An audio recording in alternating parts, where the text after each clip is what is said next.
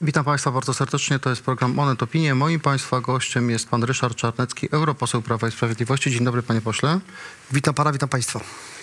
Mam krótkie do pana pytanie, bardzo poważne. Czy akceptuje pan mówienie o liderze opozycji, o Donaldzie Tusku, że jest wrogiem narodu?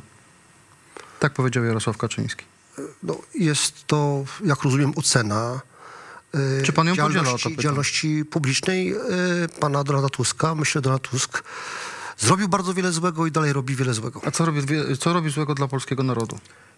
Na przykład to, że minimalizuje niebezpieczeństwo ze strony Rosji i demobilizuje opinię publiczną, mówiąc, że tak naprawdę ci Wagnerowcy, ci Rosjanie, Białorusini, którzy są w marionetkach w rękach Putina, to jest taka gra wyborcza Prawa i Sprawiedliwości, premiera Morawieckiego, prezesa Kaczyńskiego, a tymczasem zagrożenie jest bardzo, bardzo poważne, o czym świadczą decyzje rządu niemieckiego, który bardzo poważnie rozważa stworzenie, wprowadzenie kontroli na granicy czesko-niemieckiej, polsko-niemieckiej w obawie przed falą migrantów. Pan mówi o tym, że grupa Wagnerowców, 2 autokary, by być precyzyjnym, pojawiły się na terenie...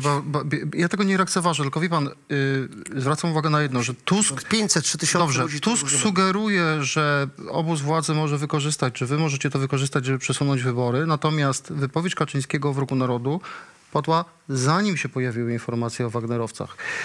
Kaczyński powiedział o wrogu narodu raczej w kontekście nieco już zapomnianego, szybkie wydarzenie mamy, pożaru śmieci w Zielonej Górze. Nie było tam kontekstu Wagnerowców, dlatego ponawiam pytanie, czy pan podziela tę diagnozę, że Tusk jest wrogiem narodu? Moja ocena Donalda Tuska jest skrajnie negatywna. Uważam, że zwłaszcza jeśli chodzi o politykę międzynarodową, był... Ale czy był wrogiem narodu? No, proszę pana, no to możemy szukać takich czy innych sformułowań. Dobrze, ale ja chciałbym usłyszeć Ryszarda Czarneckiego, który mówi, dla mnie Tusk jest wrogiem narodu, albo nie powiem, że Tusk jest wrogiem narodu. Ja powiem, że Donald Tusk jest człowiekiem, który bardzo źle robił na polskiej racji stanu. Są dwie możliwości. Albo pan powie, że jest wrogiem narodu, albo pan tego nie powie. I wybór należy do pana. Że jest mi absolutnie blisko do stwierdzenia, że jest wrogiem narodu, a nie do tego, że nie jest wrogiem narodu. Ale nie pytam pana, gdzie jest panu blisko. Czy pan powie, że jest wrogiem narodu, albo pan powie, nie powiem, że jest wrogiem narodu. Taki jest wybór. Powiem, że Donald Tusk tym, co robi w polityce zagranicznej, usytuuje się jako człowiek, który rzeczywiście jest bardzo odległy od polskich interesów. Panie pośle, to jest bardzo proste sformułowanie. Wróg narodu albo nie powiem, że to Mając do wyboru te dwie szuflady, wybieram wróg narodu. A co przesądza konkretnie o tym, że pan Tuska do tej zdradzieckiej szuflady wkłada? No, pan mnie do tego zachęcił. Nie, no ale pan ma swoje motywacje, które... Tak, oczywiście. Ja jeszcze raz podkreślam, że to, co robił w okresie rządów jako premier przez 7 lat, to, że de facto polityka zagraniczna Polski wobec Rosji była funkcją polityki Niemiec wobec Rosji. Berlin grał ten appeasement, uspokojenie i Donald Tusk był wykonawcą tej polityki. Uważam, że lekceważąc zagrożenie strony Rosji i atakując personalnie człowieka, który to dostrzegał, czyli prezydenta Lecha Kaczyńskiego, postępował wbrew polskiej racji stanu. Czy pamięta pan działania rządu Tuska w roku 2014, kiedy Rosjanie najechali Krym? Tak, pamiętam. Jak pan je określa? Wówczas Tusk zrobił między innymi posiedzenie, spotkanie z liderami partyjnymi w kancelarii premiera. Prezes Kaczyński, mimo że relacje między nimi były napięte, na tym spotkaniu się wówczas pojawił. Pamiętam to, co robił od 2007 roku do 2014 roku, kiedy to tak naprawdę całkowicie lekceważąc to, co robi Rosja i bardzo blisko współpracując z Niemcami w pokazywaniu, że Rosja jest normalnym partnerem, że Putin jest naszym człowiekiem w Moskwie i tak dalej, i tak dalej. Tam takich słów używań, przypomnę, tak używał. Nie, panie pośle, bądźmy w rozmowie z Pawłem Puską-Stefanem. To prawda. Zapytany przez Pawła Tuska, byłem podczas tej wizyty z Donaldem Tuskiem. Wówczas Rosjanie, zapowiadając wizytę w jednym z rosyjskich mediów, nie sądzę, żeby było dla was szczególnie wiarygodne, napisali, że nasz człowiek w Warszawie. Tusk w ten sposób powiedział, że mógłby podobnie zażartować, więc to był taki kontekst rozmowy. Natomiast czy ten 2014 rok, zachowanie rządu rządu Platformy, PSL-u, po agresji Putina na Krym, to było Dobre zachowanie, złe, wzorcowe, niewzorcowe? Może Po to 7 latach grzechów zaniechania, można powiedzieć, że przez te 7 lat Donald Tusk i jego gabinet, to, co robił wobec Rosji, to było więcej niż zbrodnia, to był błąd, mówiąc Talleyrandem. Był pan jednym z niewielu polityków Prawa i Sprawiedliwości, tutaj panu oddam honor, który przewidywał, że Donald Trump zostanie prezydentem. Czy polityka relacji z Rosją Trumpa w czasie jego prezydentury i to, co teraz opowiada o konflikcie w Ukrainie, to, co opowiada o Ukrainie, to jakie działania podejmował wobec Ukrainy? Przypomnijmy, że on szukał haków na syna Joe Bidena, który na Ukrainie robił interesy, wie pan to doskonale. Huntera. Czy pan nie widzi... Bidena. Tak, na Huntera Bidena. Czy pan nie widzi pewnej sprzeczności w pana ocenie Donalda Tuska i jego relacji z Rosją i w polityce ocieplenia relacji z Rosją, którą prowadził Donald Trump i krytyki Ukrainy, którą prowadzi teraz jako kandydat republikanów? Dla mnie jest 2 Trumpów. Jako Donald John Trump, jako prezydent prowadził politykę według mnie jednak dość racjonalną, na pewno lepszą niż Francja i Niemcy, które... Wie pan co, no ale szefowie FBI, CIA, jego wiceprezydent, którzy od niego się odcinali, kolejni ludzie, którzy odchodzili z jego ekipy, mówili, że prowadzi politykę prorosyjską. No tylko fakty są takie, że agresja Rosji na Ukrainę nastąpiła wtedy, kiedy prezydentem był Joseph Robinette Biden. Ale czy uważa pan, że Biden ponosi odpowiedzialność? To po szczycie. No, a szczyt w Genewie, pan pamięta? Kiedy został Biden ograny jak mały chłopczyk, niestety, współczuję, przez Putina, kiedy ten szczyt w Genewie zakończył się po prostu zwycięstwem Rosji. Cieszę się, że prezydent Biden zmienił zdanie. Ale chwilę, czy pan uważa, że Trump nie prowadził polityki prorosyjskiej? Uważam, że jego wypowiedzi obecne są niedobre. Uważam, że... Ale czy z punktu widzenia polskiego interesu, który chyba definiujemy podobnie, nie jest to zwycięstwo Rosji w Ukrainie, czy można Trumpa uznać za wroga narodu polskiego? Po tym, co mówi teraz. Trump miał świetne relacje z Polską. Pytam, co mówi teraz. Obecnie to, co mówi Trump, jest dla mnie, myślę, że dla Polaków w ogóle nie do zaakceptowania. Co więcej, tu nawet nie chodzi o to, co mówi Trump, czy jego główny konkurent do bycia kandydatem na prezydenta USA, czyli chodzi o gubernatora Florydy. Chodzi o dogadanie się z Rosją, zostawienie Ukrainy. Ale oni niestety, tym co mówią, mogą przesunąć Bidena w tym samym kierunku. Bo Biden dobrze, ale to tym bardziej pana kandydat Donald Trump klasyfikuje się jako wróg narodu polskiego. Nie jest moim kandydatem. Ale prowadzi politykę, która z punktu widzenia Polski jest destrukcyjna. Jeżeli pan mówi, że on sam, jego konkurent w ramach Partii Republikańskiej i urzędujący prezydent mogą przewartościować amerykańską politykę, to jest sprzeczne z polskim interesem narodowym. W naszym interesie narodowym jest to, co uchwalił Kongres USA, czyli bardzo duże pieniądze na budżet na rok 2024, gdy chodzi o pomoc dla Ukrainy. Ale wciąż pytam o pana zdanie na temat Donalda Trumpa w tej chwili. Czy to jest... Donald Trump teraz wypowiada się w sposób, który jest dla mnie nie do zaakceptowania. Czyli gdyby został prezydentem w przyszłym roku, to będzie dobre z punktu widzenia Polski, czy złe z punktu widzenia Polski? No, na razie jeszcze nie jest kandydatem. Panie pośle, obstawiał pan go bardzo wcześnie. Ma szansę zostać kandydatem. Najnowsze sondaże amerykańskie pokazują, że ma duże szanse także w starciu z Joe Bidenem. Większe niż miał rok temu. No, polityka wsadzania go do więzienia okazała się niedobra dla demokratów. Cofnijmy to. Czy to byłoby dobre dla Polski, gdyby on wygrał wybory? Wolałbym, żeby został inny republikanin albo inny demokrata, który ma poglądy takie jak my, gdy chodzi o Rosję, czyli sceptyczne. Panie pośle, zaglądam najnowsze informacje z relacji polsko-ukraińskich. Marcin Przydacz, szef Prezydenckiego Biura Polityki Międzynarodowej, kandydat Prawa i Sprawiedliwości w wyborach, popiera podtrzymanie zakazu wwozu części produktów żywnościowych, zbóż z Ukrainy. Ten zakaz się kończy bodaj 15 września. Unia Europejska nie chce go przedłużać. Polska razem z innymi krajami graniczącymi z Ukrainą, żeby ten zakaz przedłużyć. I powiedział pan Przydacz, że Ukraina powinna zacząć doceniać, że otrzymała od Polski duże wsparcie, a zastępca szefa Kancelarii Prezydenta Ukrainy, a zatem właściwie głos bezpośrednio prezydenta Zełenskiego, powiedział: nic gorszego, nie ma nic gorszego, niż gdy twój wybawca żąda od ciebie opłaty za rachunek, nawet gdy krwawisz. Wygląda na to, że to jest taka boląca sprawa w relacjach polsko-ukraińskich. W dodatku dla was spory problem, dlatego że rolnicy na wsi są zbuntowani, dlatego że wjeżdżają produkty z Ukrainy do Polski. Jestem za tym, żeby Ukrainę wspierać, bo to w naszym interesie, bo to oddziela nas od Rosji.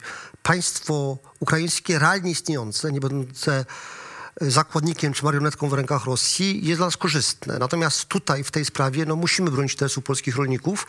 Pan ma rację, to poza Polską także Czechy, Słowacja oraz Rumunia i Bułgaria chcą przedłużenia tych ceł. No, będą czasem rozbieżności, gdy chodzi o... No dobrze, ale wie pan, ale było było porozumienie, bo mówimy o zbożach. Inne produkty rolne wjeżdżają. Producenci owoców miękkich mają gigantyczne problemy, więc to, co wy walczycie, to jest przedłużenie zakazu wwozu zbóż.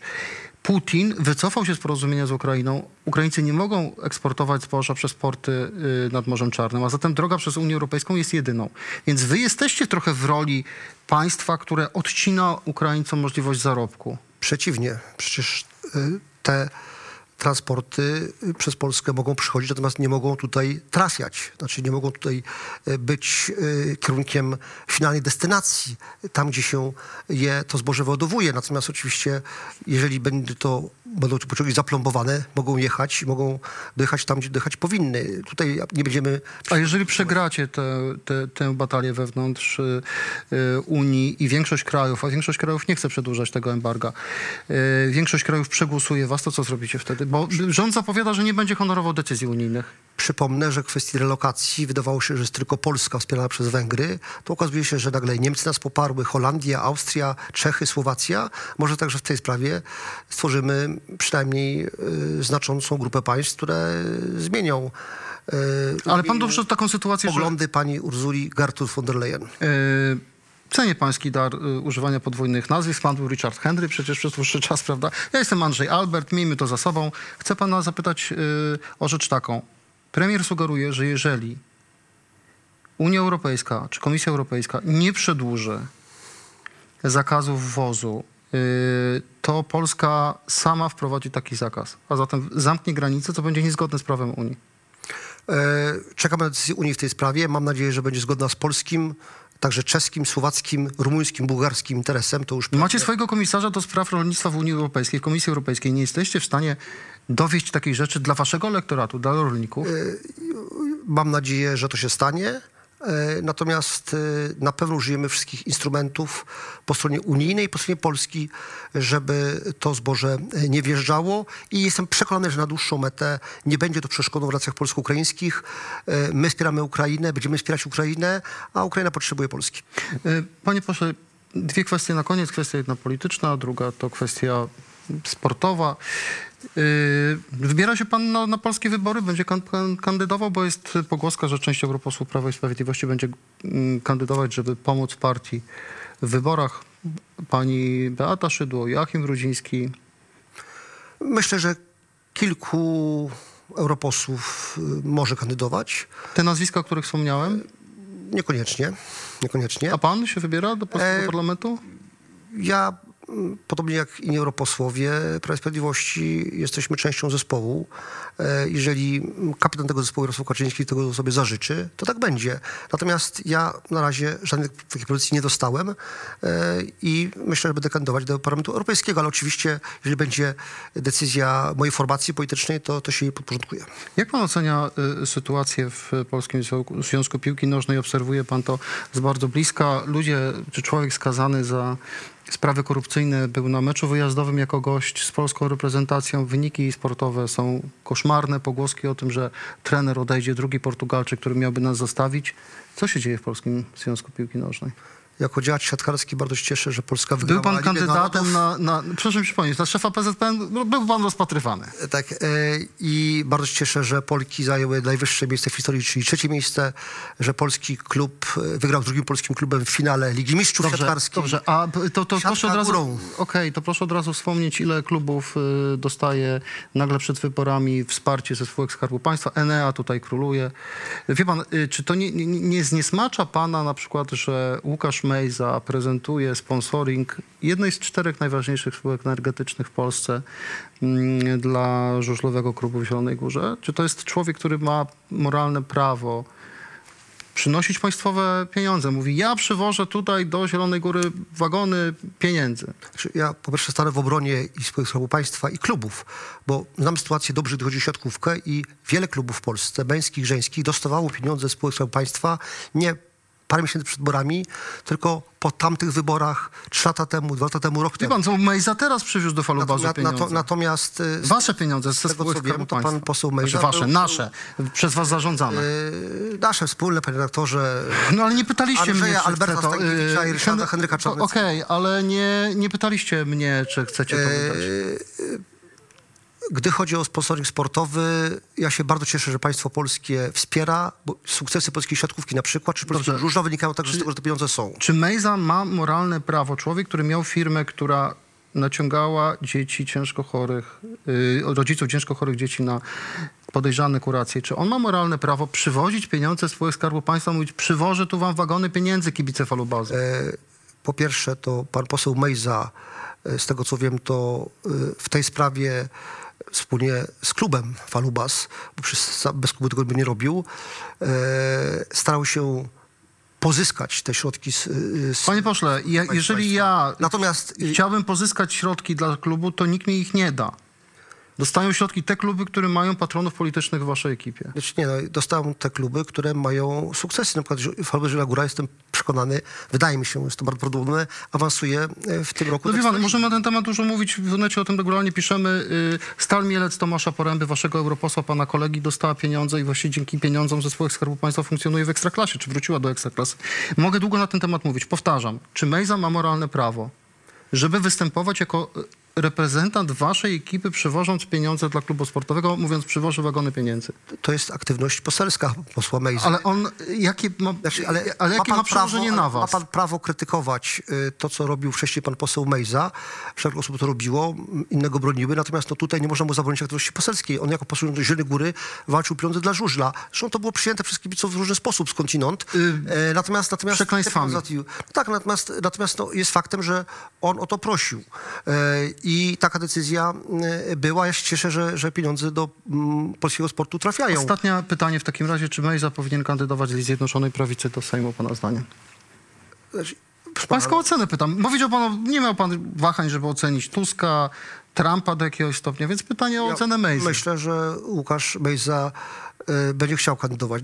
To wiemy, no, że on wszystko weźmie. Tak? Tylko pytanie, czy pan uważa, że tak powinno się stać? To ogłosił, tak? Wie pan co, proszę wierzyć mojemu nosowi, moim informacjom. Pytanie, czy pan uważa, że powinien kandydować? To już jest decyzja tych, którzy będą układać listę zielonogórską. Ale to nie pan układa listy, więc ja nie oczekuję od pana zobowiązania wystawię lub nie wystawię. Ja pytam pana, czy to jest etyczne, żeby taki człowiek znalazł się na listach partii, która się nazywa Prawo i Sprawiedliwość. Jeżeli zrobił rzeczy kiedyś kontrowersyjne, czy ma płacić za to do końca życia, no to jest pytanie oczywiście. I ja je zadaję. Znaczy, no, uważam, że wykluczanie go, jakaś taka infamia do końca życia jest rzeczą niesprawiedliwą. Ale tę decyzję podejmą władze regionalne Prawa i Sprawiedliwości. Pan co, jest pan katolikiem, był pan liderem partii katolickiej. Sądzę, że przed przebaczeniem należy się przyznać do win. Nigdy nie słyszałem, żeby się przyznał.